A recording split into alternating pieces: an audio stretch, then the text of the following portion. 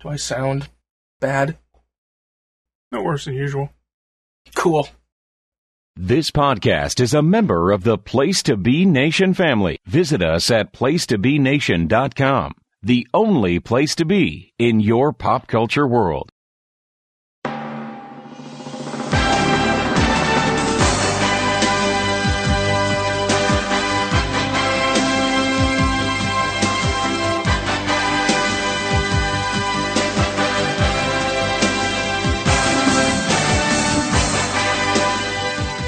Hello, listeners, and welcome to the Glenn Butler Podcast Hour Spectacular, where we are back in the Oscar vault once again to break down the Best Score nominees from 2018, which is a very recent year.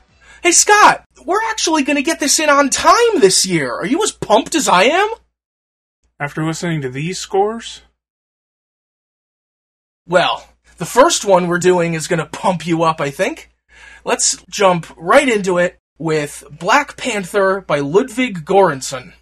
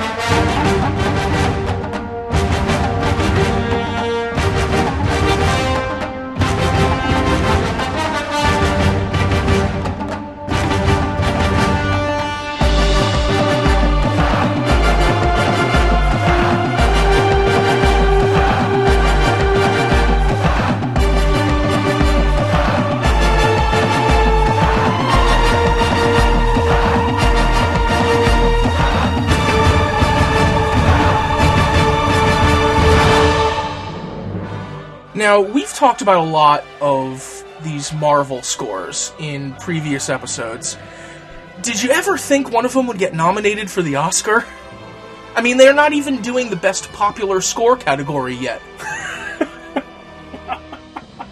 That would be interesting. What is the popular score? Are there popular scores? Most years, probably the Zimmer ones. He is very popular, including among the youngs. I don't understand that. So, Black Panther, I think, is a very interesting score. There are a few different components that really drive it. There's the Pan-African style with the big percussion, the big brass fanfares, the vocals for different elements of Wakanda and T'Challa. Apparently, Göransson researched Senegalese music for a lot of those sequences, so I'm obviously not qualified to judge whether there's an authentic flavor to it, but it sounds like movie Africa, at least.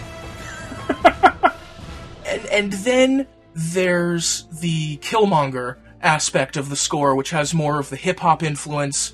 In the movie, that's where a lot of the original songs come in, one of which also got nominated for the Oscar. But also an orchestral motif for Killmonger that I thought was surprisingly similar to James Horner's Danger motif. Is that 4-note thing? Yes. That is sometimes part of the Killmonger? See, the Killmonger music...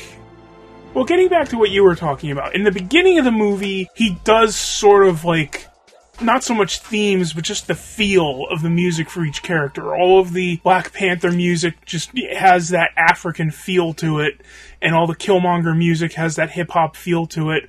And also, the couple of scenes that focus on Dr. Claw, he uses more electronic, sort of techno-inspired music, which I thought was really interesting. But that really only happens in, the first third of the score. After that, I mean, obviously the African influences are throughout, but this sort of character-specific delineation of how the tracks are influenced sort of falls away after a point.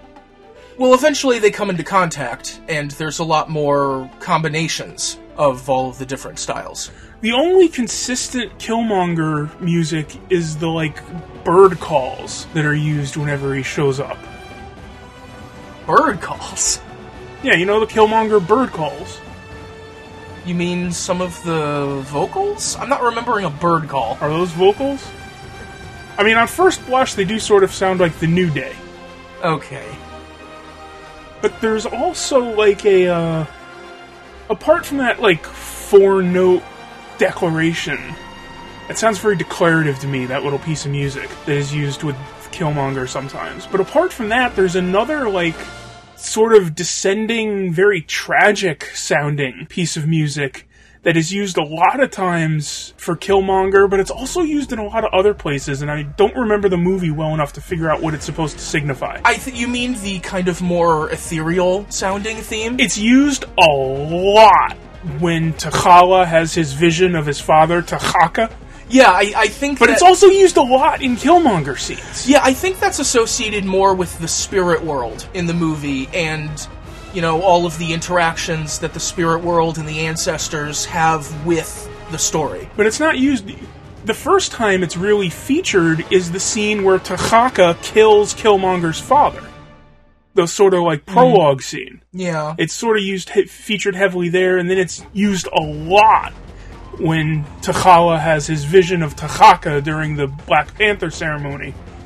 But then it's also used a lot of times in Killmonger scenes. It's used in conjunction with the bird calls for Killmonger. Well, I think it's used later on when he has sort of his own interactions with the spirit world and kind of moves into that milieu a little more over the course of the movie. And there's a huge, huge version of it at the climax of the film, the sunset at the end. Yeah. Am I wrong for getting a slight James Horner whiff on that theme, too? I didn't get a James Horner feeling from it. It's such a short piece. It's only like 7 or 8 notes. It's not like a whole elongated theme, even. And it's sort of the same thing, like the piece of music you were just talking about for Killmonger. That's 4 notes that they used to sort of punctuate some of the Killmonger scenes. Well, it is a punctuation, and it is kind of an interruption in the way that it's used sometimes. Although, even with that theme, in the track, Is This Wakanda, there's a brief major mode variation of that I found really interesting. I had trouble sort of following a lot of the themes in this. Like, I feel like... I don't know, it could go one of 2 ways. I feel like either there's a lot more going on in this score than I was able to puzzle out of it the few times I've listened to it, or it's all just sort of muddled. I did have to listen to it a few times to really get some of the variations. Like, I feel like there are themes being used that I can't follow. Also, there's no, like, main theme. Like a big superhero theme. There's like a sort of a fanfare-ish thing that I'm not sure is supposed to represent Black Panther himself or Wakanda in general. But even that's not really a long theme. It sounds more like the fanfare-ish intro to a theme than an actual theme itself. And there's another theme that I think might be a Black Panther theme, but it doesn't exist until track like 22 or 23 is the first time it appears on the CD, so... An album which, by the way, is very long. So you'd think you should be able to track the development of things throughout the score. It is an 1.5 hour soundtrack album. I feel like I need a roadmap. Like, I feel like I want another 20 minutes of the CD just so there's like a 3-minute Black Panther's theme suite, and a 3-minute Killmonger suite, and a 3-minute Wakanda suite. Just to educate me on what to listen for in the rest of the CD, because I feel like I said, either there's a lot more there that I'm missing, or it's just all sort of jumbled, and I can't figure it out. Like, my main takeaway from this score is that I want to like it a lot more than I do. And I'm not 100% sure if that's my fault or the score's fault. Like, usually it's really easy to tell, no, this just sucks. But I don't think this just sucks. But I can't say it's that great. I don't know. This score perplexes me. I found this score very easy to listen to, if you know what I mean. You know, as opposed to, frankly, a few scores we've done on these shows. You know, it's engaging, it moves, there's interesting content. I just think it's easy to listen to. It is, definitely out of this year's crop of nominees. Well, we'll get to the overall assessment of all the nominees in a little bit. By the way, if anyone would like to listen along with us, the commercial albums for all the nominees ought to be on Spotify or any sort of retail platform. And Oscar promos for some of them should be on the websites for the individual production companies. There's our plug for Spotify. Spotify is not sponsoring our show. Spotify, not a sponsor of this show. Well, then fuck Spotify. Yeah, but I'm not sure we can just tell people to look it up on YouTube. I mean, we could. Although, you know, Walt Disney Records puts a lot of these scores up on YouTube. If they didn't want people to listen to it on YouTube, they wouldn't put it up on YouTube. Yeah, I haven't looked specifically for Black Panther, but Walt Disney Records has put up a bunch of their albums on YouTube because I guess they figure they're not getting any revenue, barely, from iTunes or Spotify or any other brand name. So, might as well get YouTube ad revenue, I guess? Yeah, may as well get those sweet, sweet AdSense dollars. Yeah. Plus, I think Disney is a large enough corporation that they may actually successfully be able to navigate the YouTube Content ID system. Yeah, they could call up the Googs and get it done. Oh man, I remember the days of albums coming out and people making huge YouTube videos for the entire album, except they had to put like 6 minutes of silence between each track so that the label wouldn't be able to search for the waveform of the album. And they'd have to like change the pitch slightly so they couldn't search for the waveform of individual tracks. Mm-hmm. They still do that, or does every label just put all their stuff on YouTube now? I don't know. There's so much stuff on YouTube. Except the new Nine Inch Nails album, which is only available on fucking vinyl. But whatever. I thought Nine Inch Nails puts all their stuff up for free to download on the website. Oh, they did that for a couple albums in the mid to late 2000s, but that whole fad died real quick. Except for the people who put all their stuff on YouTube, I guess. YouTube, not a sponsor of this show. Here's an album, pay what you want, died quickly in favor of, hey, hipsters who are willing to pay $100 for a piece of fucking vinyl, you give me all your money? Literally, yes. Make those dollars. Sure. Speaking of which, this movie made $1 billion damn dollars. This movie made $1 billion damn dollars. Yes, it did. I mean, all the Marvel movies make $1 billion damn dollars, but this one was actually pretty good. But was its score? I thought the score was pretty good. Especially for a score in 2018. You want to talk about another score from 2018? If you think we're finished plumbing the depths of Black Panther. Hoo boy. Let's move on now to our next nominee, If Beale Street Could Talk by Nicholas Britell.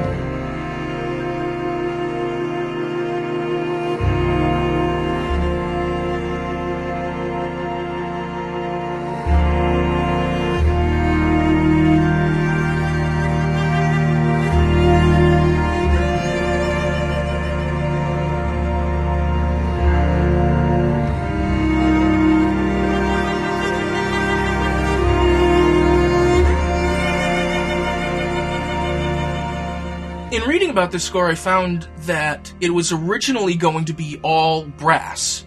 Like, it was just going to be a brass ensemble, which you can hear in a couple of tracks on the album. But after plugging some of those early tracks into the film, Nicholas Britell and the director decided that they needed some more varied tones. And so we have more of a standard orchestration for a lot of this score. So I was going to say, a lot of the tracks, those main tracks are just sort of really heavy strings, aren't they? There are a lot of heavy strings in this, yes. That was part of a process where Bertel didn't want to reflect the jazz that they were using for diegetic music in the movie, and so he wanted to go for a different tone from that, so he arrived at something with some pieces of the same feelings, but a little slower, a little more melancholy, a little more focused on the strings. Well, he accomplished that. The main piece of music, well, I don't know about the main, there's a couple of pieces of music they repeat throughout this score, but the one that jumps out at me is, I think, best described as a funeral dirge. Like, it's very slow and very heavy and very dreary. And it's repeated several times. Well, you know, this is a love story, but the music reflects more of the struggle and the sadness and the perseverance that story goes through, more than any other aspect of a love story that you would traditionally see in a traditional film score. I saw Bertel describe it in an interview as carrying sadness and perseverance and kind of an alchemical balance, which may be overstating it a bit, but there's still that combination of emotions. There's 3 main pieces of music that are repeated in this score. One of them is that string funeral dirge. The other one sounds like it might be a more up-tempo version of that same tune, except played on a xylophone. And the third sounds like the intro to Ecstasy of Gold. Like, every 10 seconds it sounds like it's about to swing into Ecstasy of Gold. Did this score break you, or are you just looking for shades of better scores? You didn't get that impression from that track? I don't recall the track that you're talking about. I'm sorry. God, do we have to stop the podcast now? It's repeated like 2 or 3 times, as every piece of music is in this score. Oh, gee, oh. I did this. I made this.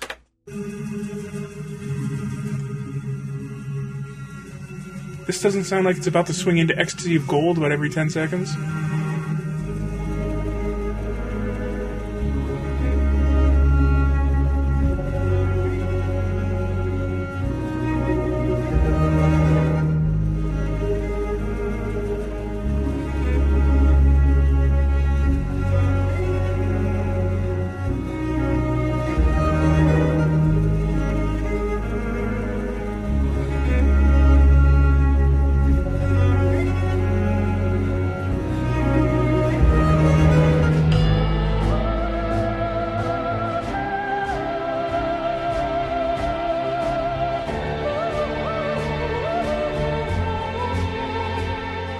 You're telling me that doesn't sound like an intro to Ecstasy of Gold? Okay, when you put it that way. When you literally use it as a literal intro to literally the Ecstasy of Gold. Yeah, sure. You can't just say that like any piece of music would work there. Like the Killmonger Bird Calls wouldn't have worked as an intro to Ecstasy of Gold. I don't know. The Funeral Dirge wouldn't work as an intro to Ecstasy of Gold. Well, I don't know. I want you to insert into the show now the Killmonger Danger motif into the Ecstasy of Gold.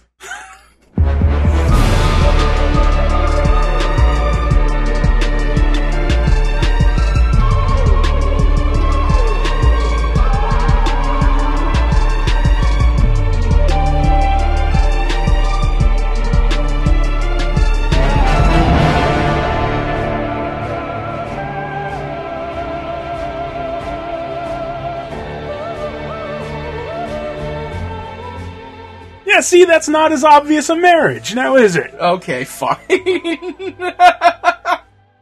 That was my first reaction to that track. Every 10 seconds, it sounds like it's about to swing into Ecstasy of Gold.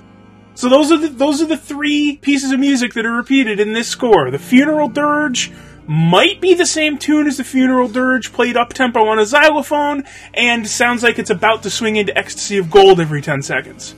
And then there's like other incidental music to fill out the running time or whatever. We talked about Nicholas Bertel a couple of years ago when he was nominated for Moonlight, and I think the thing that Beale Street really has in common with Moonlight is that it's pretty understated. It's mood music, it's not really asserting itself all that often. You know what I actually did just as an experiment? You plugged the Ecstasy of Gold into a track from the score? I didn't do that as an experiment. I did that as a proof of concept. Oh, okay. After I finished listening to this, I went back and I listened to every track. I listened to the entire CD at double speed. Oh, Jesus, you in double speed. You're doing this with music now? Because the whole thing was just so slow and dreary. It's very slow, yes. And I was like, what would this sound like if it was more up-tempo? If it was like, what would this sound like if it wasn't just so astonishingly dreary and boring? If it had a beat. What if Beale Street but trip-hop? I actually named the directory If Beale Street Could Fucking Move! See, I thought it was going to be If Beale Street Could Funk. So I took the whole CD and ripped it into an audio editor and made every track double speed. And do you know what I found out? Just giving something a tempo doesn't make it interesting or engaging. Yeah? I mean, it wasn't as much of a chore to listen to, but it still wasn't anything interesting or engaging. I mean, there are lots of scores that are made up almost entirely of anonymous string ostinati. They have a beat. They have a rhythm. This score actually has tunes and melodies. It's just that they're all really slow and boring and dreary. And so when you take away the slow part, it's still kind of boring. Are you going to plug some of that in here now? Do you want me to? I'm almost interested as a proof of concept myself. You want to play a double-speed funeral dirge? Oh, jeez.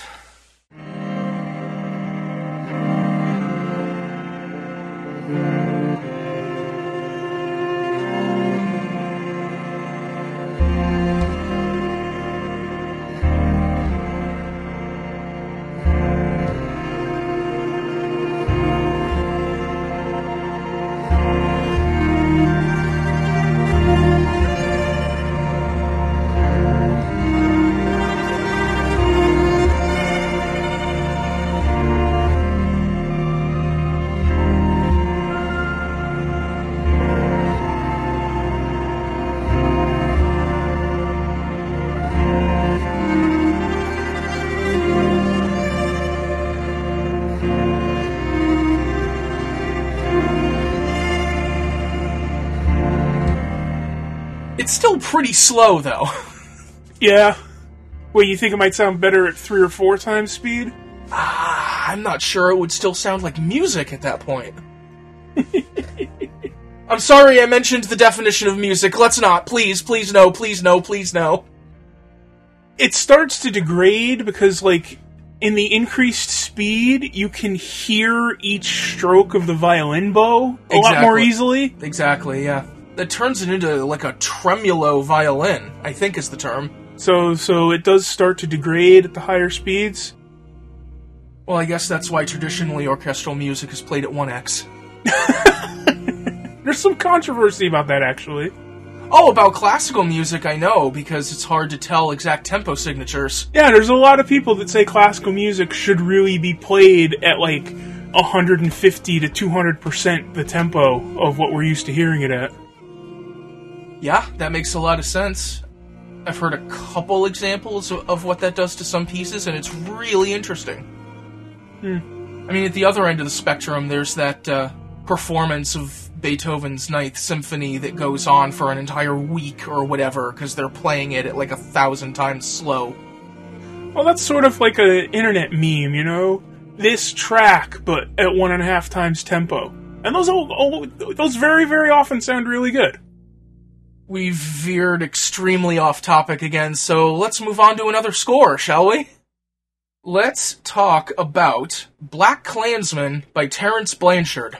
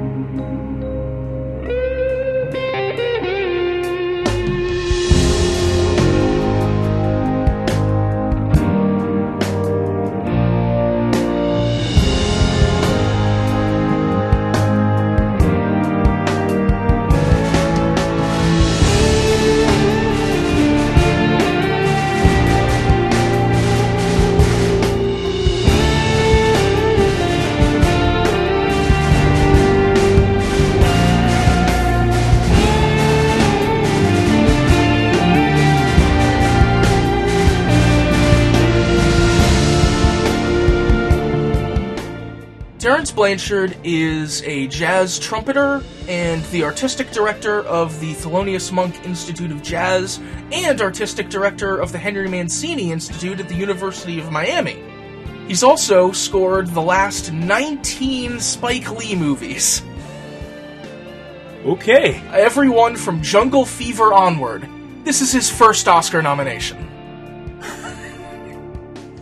Well, I didn't know Spike Lee made 19 movies in the last 25 years, but here we are.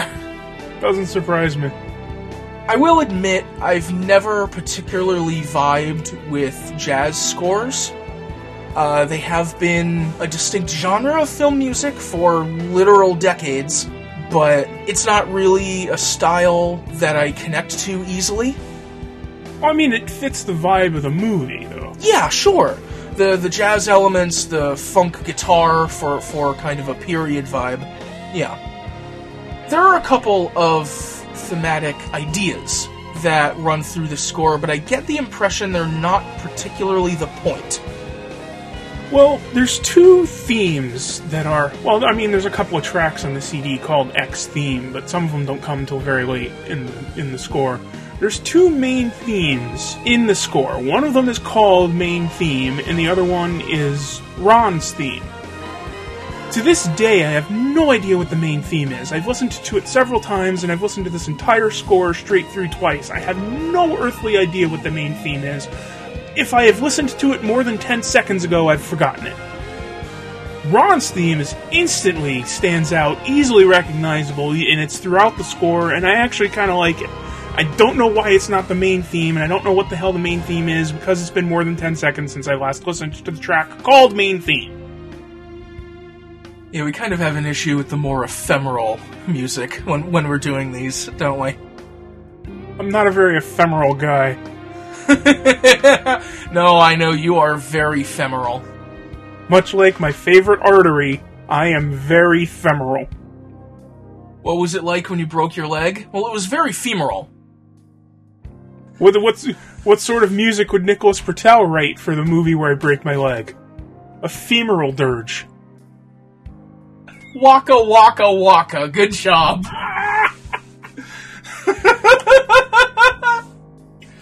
What are we even doing? What is this show? We are struggling to find a way to entertain ourselves while talking about the 2018 score nominees. Oh my god. I feel like we've done too many of these in a row. We need to space these out better. Too many of... I mean, I can give people a peek into our recording schedule. We've done 2 of these in a row. No, because we did the 2017 show. We recorded that in October. But still a fairly short period of time. Oh, for us, maybe it is. For our usual recording schedule? Yeah, yes, as opposed to so many other people on the Place to Be network of podcasts who do every week, used to do twice weekly. Anyway, Black Klansman by Terence Blanchard. The second half of this score is so much better than the first half. Fair. It's such a stark contrast. Well, I think the drama of it kicks in a little more, and there's a little more of Ron's theme, as you mentioned. That's, if I remember correctly, the one that's on that funk guitar in a lot of tracks. Yeah, I mean, it's not bad. I do find it rather ephemeral. Like, honestly, it's not bad. It's fine music. Once we finish this podcast, I will not think of it again. I mean, I can say that for at least 4 out of 5 of the ones we're talking about today, but... I don't know, it really does pick up towards the end. Sure. I mean, the first half of this CD is nothing. And then, like, the third quarter of this CD is sort of starting to get better. But the last 2 tracks on this score are actually legitimately good. It's sort of an asymptote of quality. Actually, in terms of the soundtrack album, I think the very last track is from a different Blanchard score for a different Spike Lee movie that they tracked in to the end of Black Klansman over the Charlottesville 2017 footage. Really? Yeah. I should have put it in my notes. I don't remember what movie that was from. That makes sense, because Because it doesn't have much to do with the melodic material of the rest of the score? Well, this shows you how much of an impact the melodic material of the rest of the score had on me. My first note of track 23 is, oh wow, it's an evolution of the theme. Which I guess is just, no, it's a different theme from the same composer working for the same director, so it sounds like the same melodic family. So, I feel very different now about saying that the last two tracks are the far and away the best stuff on the CD when one of them isn't from this film. Isn't that a disqualifier, these fucking Academy people? If they feel like it is, but it's one piece, so just one piece isn't going to be an automatic disqualification. So I guess when I have to pick out something to use for the 1 minute display piece of what this theme is, I shouldn't use track 23. I mean, you could. Speaking of music that's from a movie that's not BlacKkKlansman, let's talk about Isle of Dogs by Alexandre Desplat.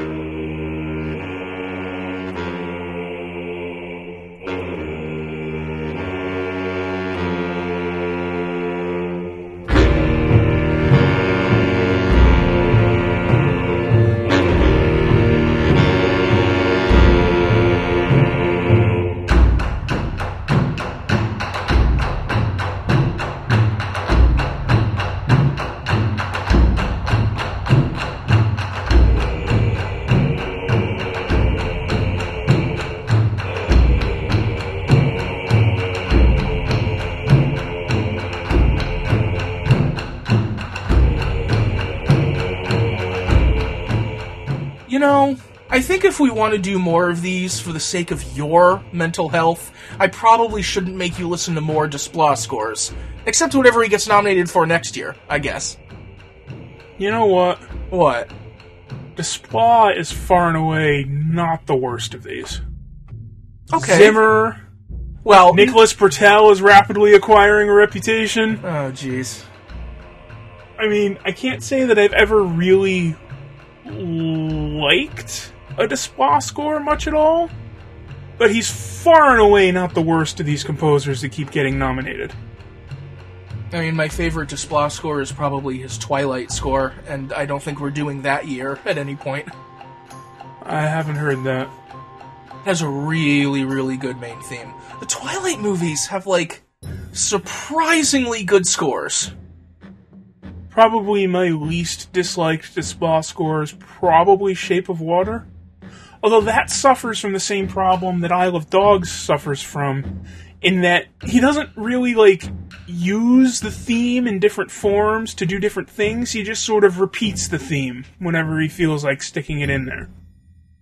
It's not like here's the action version of the Shape of Water theme, or here's the tension version of the Shape of Water theme. Whenever he wants to do action or tension, he uses completely unrelated music, and then, a few scenes later, oh, here's a place where I can just track the theme again. And he does sort of the same thing in Isle of Dogs. I haven't seen Isle of Dogs, so I can't judge it the way I can Shape of Water, but a lot of the musical pieces that are recognizable and repeated are not here's the same melody reworked to do something, it's just, here's the same melody. The style of this score was interesting because it was pretty atypical for Desplat. The vocals in particular, I think, really stood out to you too. Well, the vocals, the first time I heard the vocals, I thought it was Mongolian throat singing. And on second listen, it's not throat singing, it's just this really super bassy, super rumbly singing, but it is definitely different. And as much as it's maybe a little lightweight and maybe a little disposable, I think that theme, at least, is fun enough while you're listening to it. I keep coming back to the word ephemeral with all of these scores. You know, it's fun enough when you're listening to it, I will never think of it again. I kind of like that track. My problem is I can't say I like that theme because I'm not sure that theme is used other than that track. I mean, it's reused, it's on more tracks, but it's not any different. Okay. It's not like themes in other movies where you're like, okay, I really like the way they use the theme here, and then I like the sad version here, and I like the action punchy version here, and I like the serious version here, and I like the bold heroic version here. In this instance, it's just, this is the theme, this is how it is, and when it's reused 3 tracks later, and then reused again 5 tracks after that, and then reused again 5 tracks after that, it doesn't sound any different. Yeah, the variations in the music for Isle of Dogs, at least on album, come more from songs and other pieces by other artists that are included. Like, if I were to put together a compilation of just, like, tracks I like, because I like the theme and I like the way it's used and it sounds cool, you know, if I was doing that from, like, a Star Wars score or a Giacchino score, you know, I might pick out, like, 3, 4, 5, 8 tracks from one score, because, like, you know, I really like the way this is shaded here, and I like the way this is reworked here. For this CD, it would only ever be one track, because what's the point of having more of them? If you want to hear it more, just on-cue that one track again. Let's move on now to Mary Poppins Returns, with score by Mark Shaman.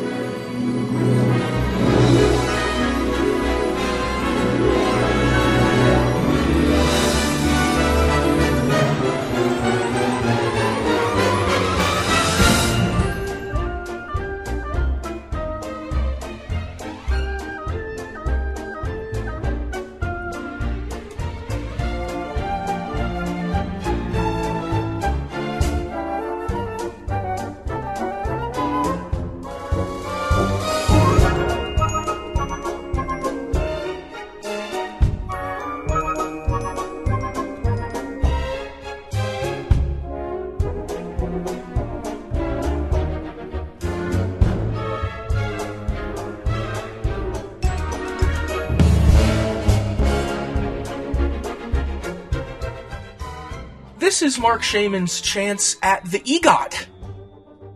Really? He's been nominated for Oscars before, but he's never won one, so I guess everyone is his chance at the EGOT. Along with Scott Whitman, who collaborated with Shaman on the songs and has been his collaborator on a bunch of musicals over the last 15 years, ever since Hairspray, the success of which on Broadway is basically the reason why Shaman doesn't do as many movies as he did in the 90s. As part of his EGOT, he actually got his Emmy for the 1992 Oscar broadcast. Really? Yes. I guess he was Stickman that year, or something. I didn't realize they wrote original music for the Oscars. Because I've been desperately looking for any piece of music associated with the Oscars that we could use in these goddamn Oscar shows. And the only thing that I came up with is that they sometimes use Hooray for Hollywood as the end credits, and sometimes also a suite of Academy Award-winning score snippets.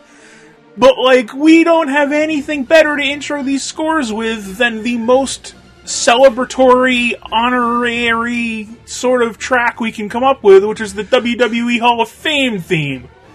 I desperately was looking for music that signified the Academy Awards, and I found nothing. The closest I found is Billy Crystal's Jokey Song.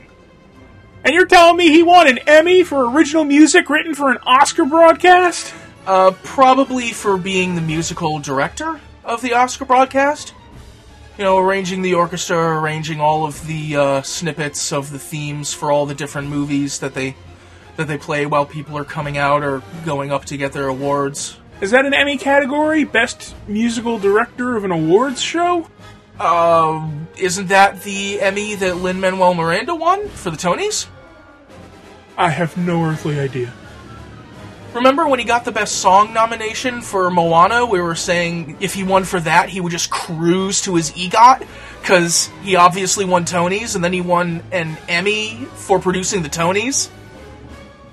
I don't know how awards work. Yeah, there are all sorts of Emmy categories for awards shows. It's crazy. We haven't even started talking about the score, and we're already on a big digression. Well, can I tell you my primary complaint about this score?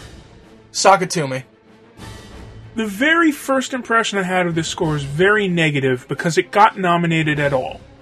This score was not disqualified because it was based largely around music from a pre-existing work, namely Mary Poppins. That immediately put me off on the wrong foot. Well, it's not like they have entire songs from Mary Poppins in there.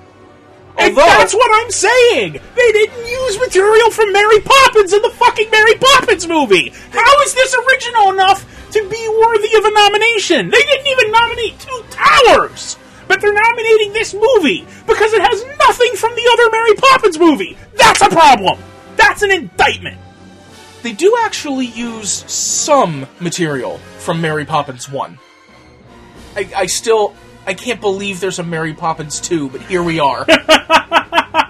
The year is 2019 and there's a Mary Poppins 2. Your argument is invalid. Just wait until they make Mary Poppins 4, The Revenge. So there are quotes of a couple of things from Mary Poppins 1. You know, there are a couple direct quotes of a spoonful of sugar right at the beginning of the overture to Mary Poppins 2. And Mary's theme throughout the score is taken from the song Can You Imagine That from this movie. But the way that it's used throughout the score sounds like the chorus of Spoonful of Sugar to me. I noticed one part of one track that I thought might be quoting a tune from Supercalifragilisticexpialidocious. But that was like the only tenuous connection I noticed. And in one of the songs, I think there was a quote or two of Go Fly a Kite. But well, I didn't listen to the songs because we're evaluating the original scores. You didn't listen to the songs at all? I mean, I've listened to the one that got nominated. And I heard the Lin-Manuel Miranda one. God, that's a trip. Let's say you're lost in a park, sure. You can give in to the dark, or you can trip a little like fantastic with me. When you're alone in your room, your choice is just embrace the gloom, or you can trip a little like fantastic with me.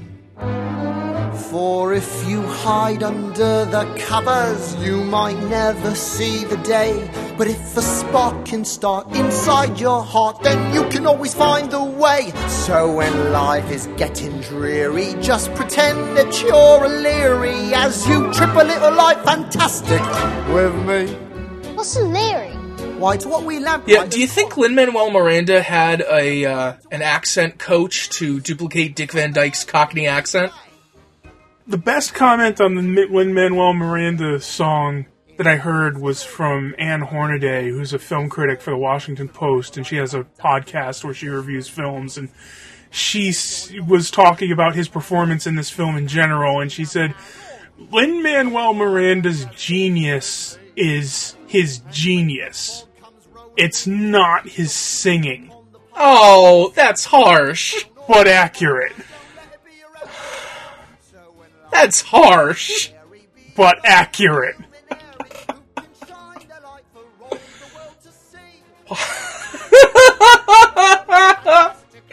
I didn't think his singing was that bad, really. It's okay, but yeah. I mean, he was the worst performer in Hamilton. Really? Is that a hot take? Is that a hot take? Well, you've heard it, what do you think? Or have you still not heard Hamilton? Are you the only person in America that hasn't heard the Hamilton soundtrack? I am the only person left in these United States who has not listened to Hamilton because I was determined to see the show and I let my one chance slip through my fingers because the tickets were like $150 and I decided I can wait 6 months, it'll be cheaper. And I let it go right through my fingers. And then 6 months after that, you know how much the tickets cost? Like $2,000. Well, 6 months after that, they were $5,000. Yeah, well, I let it slip right through my fingers. early in the Broadway run, before it really blew up, because I thought it was going to ebb and it would be cheaper in a few months. So I absolutely failed on that score, and so ever since then... Well, you just shun it out of spite? Or shame. So yes, I am the one person left in life who has not listened to Hamilton. I've heard the one song that he performed for Barack Obama, which was awesome. Do you want a real Hamilton hot take? Oh, sock it to me. I prefer that song in the version he did at the White House in 2009 to the version that's in the play. I think I do too. I haven't seen the play, but I listened to that one because I had already heard it. I mean, everything else in that play is awesome, but that one particular song, I like the one-man version of it better than the whole, like... Oh, with the chorus at Let's the end. introduce all the characters and have 40 people sing it. I like the one he did at the White House better. A little too musical for you, I suppose? I guess, yeah. That is a very, very consistent thing in musicals. You know, you have the big opening number that introduces all the characters and how they relate to each other in broad strokes. Uh-huh. I like the one-man concept album version of that track better than the Broadway Spectacular version of that track. So speaking of musicals, what did you think, in general, of the Mary Poppins Returns score? I thought it was fine. I mean, like I said, I was kind of disappointed that it wasn't majorly built around existing Mary Poppins music, because I thought that would just sort of... I don't know. I like when sequel scores have strong connections to the original score. That's just... I like series of movies... Series? I like serii of movies to have, like, consistent musical feels. That's why I like shit like Star Wars or Lord of the Rings, where it sounds the same throughout and just builds on itself. That's really good. And so, just from that perspective, you know, I wanted this movie to be full of recognizable Mary Poppins tunes, which it's not. It's full of its own tunes, which are fine and sound like they could come out of the same milieu as the original Mary Poppins tunes. And so it's all just fine, but it's nothing that really grabbed my attention or interest in any major way. It's all just sort of fine. Yeah, it does come more out of the same milieu, and it has that sort of glossy, bright feel to it. Even in the, like, chase sequence. There's a chase sequence in Mary Poppins 2. Tell that to someone 5 years ago. You want to know my sort of main reaction to that? I think the note that I made on that track was, I guess this is what passes for action music in this score. Well, it's what passes for action music in a bright, happy musical, yeah. Yeah, in a bright, happy Disney children's musical movie. Well, that's what it is. This sounds like a bright, happy children's Disney musical. Which is fine, but it's nothing spectacular. It's nothing that stands out. It's nothing that demands attention. It's just fine for what it is supposed to be. I suppose. Although, just given the feel of it and the energy of it, there's a ton of energy all through this music. It kind of makes me really miss Mark Shaman. Like, I really wish he would do more movies. I mean, some of his stuff from the 90s was great. His Addams Family scores, and City Slickers, and The American President, and all that stuff. I mean, I understand most of his success is on Broadway, so who can blame him? But selfishly, I just wish he would do more movies. Or that there would be more movies that would require his sort of sensibilities. Rather than Nicholas Bertel's, maybe. He'll do the Beale Street musical in a couple of years. So, having taken this whirlwind tour through the 5 nominees for Best Original Score from the year 2018, which of these would you say is your favorite? What do you think is going to win, and what do you think should win? I would have to say none of these really jumps out at me as, like usually, even in years filled with Desplat and Zimmer and whatever, there's usually, like, 1 or 2 scores that jumps out as, like, this is the good one. None of these really does that to me. There are some that are better than others. There are some that I really don't like, and some that I kind of like. But there's nothing here that really jumps out at me as this is the good one, or this is one that I'm going to be listening to in 5 years. I'm still going to be listening to tracks from this score just because I like them. I don't think there's anything in this year's crop of nominees that's like that. If I had to pick a winner, I think I would probably go with Black Panther. I think that was the most well-rounded of them. I think that one had the most going on. It had the most interesting stuff in it, even if it never quite gelled for me. As for which one will win, who the fuck knows? Well, as for what will win, I mean, Mary Poppins and Black Panther are both nominated for score and song, so I think one of them will win one, and the other one will win the other, and I don't know which will be which. Oh, really? You don't think Desplat's going to win this? I don't think... Or the Black Klansman? Sometimes the Academy views these things as, like, a Lifetime Achievement Award, almost, so if they want to give it to Terrence Blanchard, finally, I suppose there's a case for that, but... I think there's a case. You can make a case for any of these. I mean, they seem to fucking love Desplat.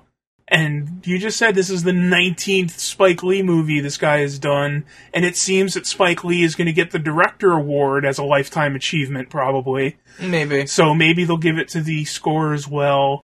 You know, the Mary Poppins thing is fine and fun in places. Beale Street seems like the kind of thing they've been awarding lately. You know, you can make a case for any one of these. And of course, there's always the consolation prize line of thinking, because Black Panther ain't gonna win Best Picture. So, you know, that's something that people have read into the Best Score Award several times. That it's one of the lesser awards they just give to something that's not gonna win the big ones. Well, normally the lesser awards they give to something that's not going to win Best Picture is Best Director or Best Screenplay. But they didn't deign to nominate Black Panther for Best Director or Best Screenplay, so here we are. Yeah, that's always a strange dynamic where, like, you almost don't want to see the same movies nominated for every award, but if something is one of the best pictures of the year, it probably had a good screenplay and direction. And acting, and music, and, you know... Yeah, so there's... The reason it is the best picture is because it had the best direction, and the best acting, and the best screenplay, and the best music. Yeah, so there's a certain logic either way. And as for my favorite, I think it's definitely Black Panther. I was, you know, even more positive on that than you were, so... That'll wrap up our discussion of the 5 nominees for Best Original Score for 2018. We will take a quick break and come back with what might be a shorter second segment than usual. They've been getting shorter as we've done this. We will see you when we come back.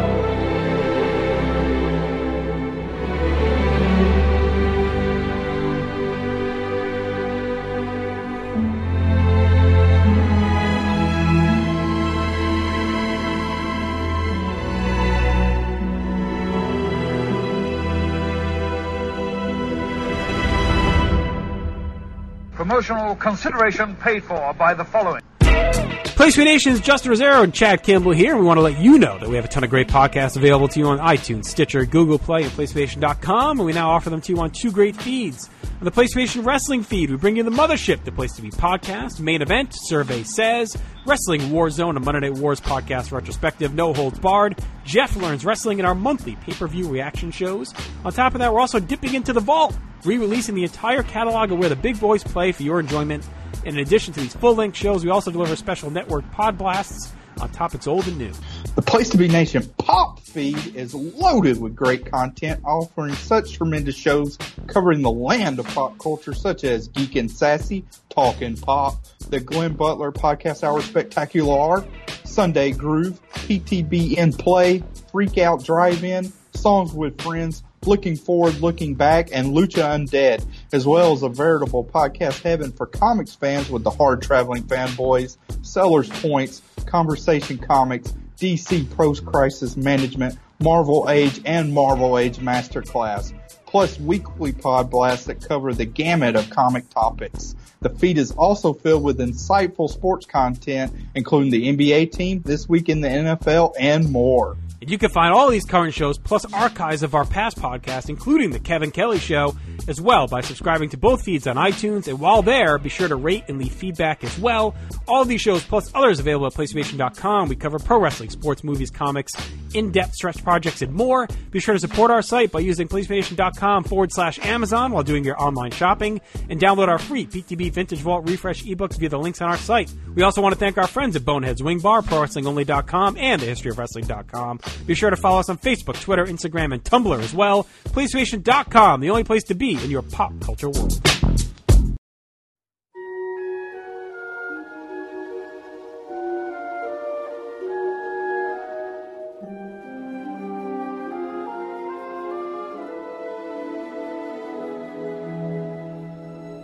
Do you ever lie awake at night, just between the dark and the morning light, searching for the things you used to know, looking for the place where the lost things go? Do you ever dream or reminisce, wondering where to find what you truly miss?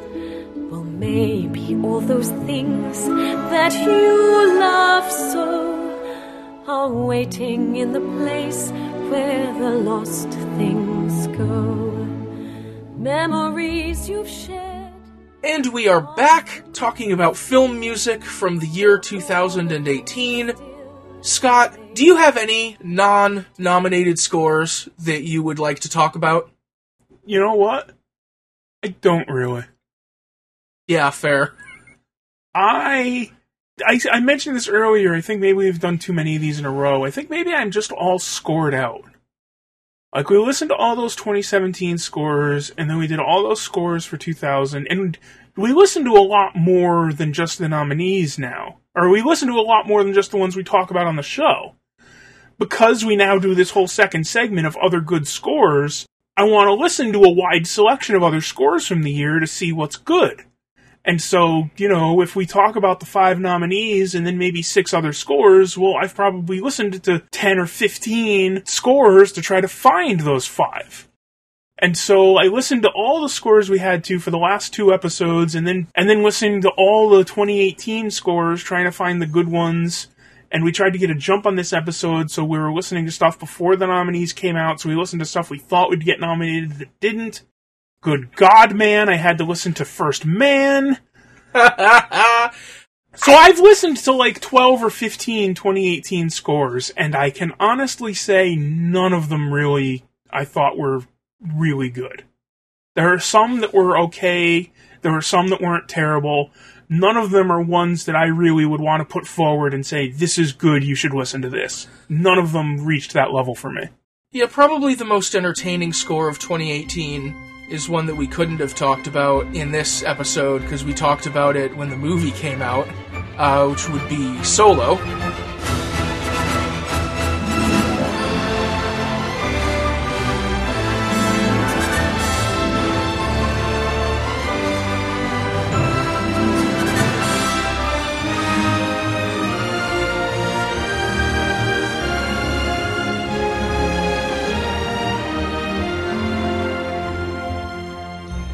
Which was accidentally not submitted for nomination for the Academy Awards. Not like it would have been nominated anyway. I honestly forgot about Solo, because you're right, we already talked about it, and so I didn't include it in my sort of sweep of 2018 scores to listen to. Exactly. Yeah, you're right, that would probably be the best thing that came out this year, in my opinion. Yeah, it was still kind of a shame that some intern at Disney, or whatever, or maybe some middle manager at Disney, forgot to submit a form, and so it didn't get submitted to to the Academy for nomination, because at least there would have been a promo on the website, so there might have been some extra music in there. You really think it would have gotten a nomination, though? No, it wouldn't have gotten nominated. I mean... But it would have been, there might have been some extra music on the website.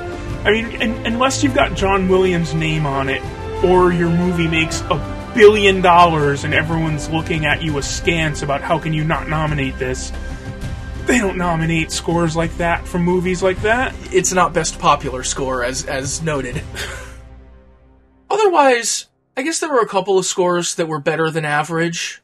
Ready Player One got a lot of hype.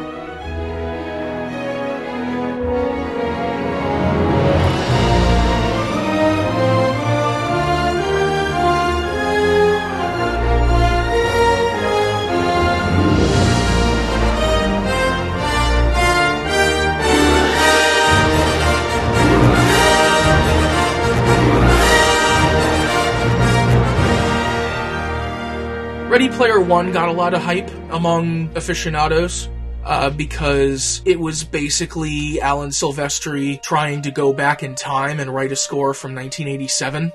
I haven't had a chance to listen to that yet. The main theme is pretty good. The main theme is fun, and it's used a bunch of times in some different ways, like you talk about all the time. Plus, there's a lot of Back to the Future, little bits thrown in there. Because that's just the nature of the movie. There aren't random bits of non-Silvestri scores tossed in. It's, I think, just Back to the Future, and then his own original new music. But, it was a perfectly entertaining listen, which is about all I have to say about that. Do you want to talk about the songs that got nominated? No. On that note, thank you, Scott, for coming with me on this journey. I know it's been hard for you. It's been a harrowing one. Thank you, listeners, for being with us. Scott, where can people find you on the internet? I was about to say, we didn't cover the story that I put in the notes. Man, I really need to start reading your notes, too. Well, I'm glad we have this whole document of notes of what to do in the show so that we can be coordinated and synced and everything, and you don't bother reading it. I am #1 podcaster. There was a story last week or the week before, I don't know how old it is by the time this gets posted, but apparently there was a campaign on the social medias to create the new most liked Instagram photo. It was a photo of a brown egg, and it got 50 million likes and became the most liked photo in the history of Instagram. A brown egg on a plain white table is the pinnacle of social media fame. And this is the world that you people have dragged me into at myspace.com/spectacularscott. This morass of social media is what I apparently am now a part of. In your space. In my space. Well, if you would like to try to make a picture of my cat the most liked photo on Instagram, you can find me at Glenny Bunn. You can also find me at Glenny Bunn on the Twitter and the Tumblr, although Tumblr's pretty much dying and Twitter is not good for my mental health. So, it's a dark time for social media, really. But you can find me if you want. You're smart, you're with it, you know how to do things. And so, we will be seeing you in the future. Is that a hint that our next episode is probably going to be about Star Trek? Aren't they usually?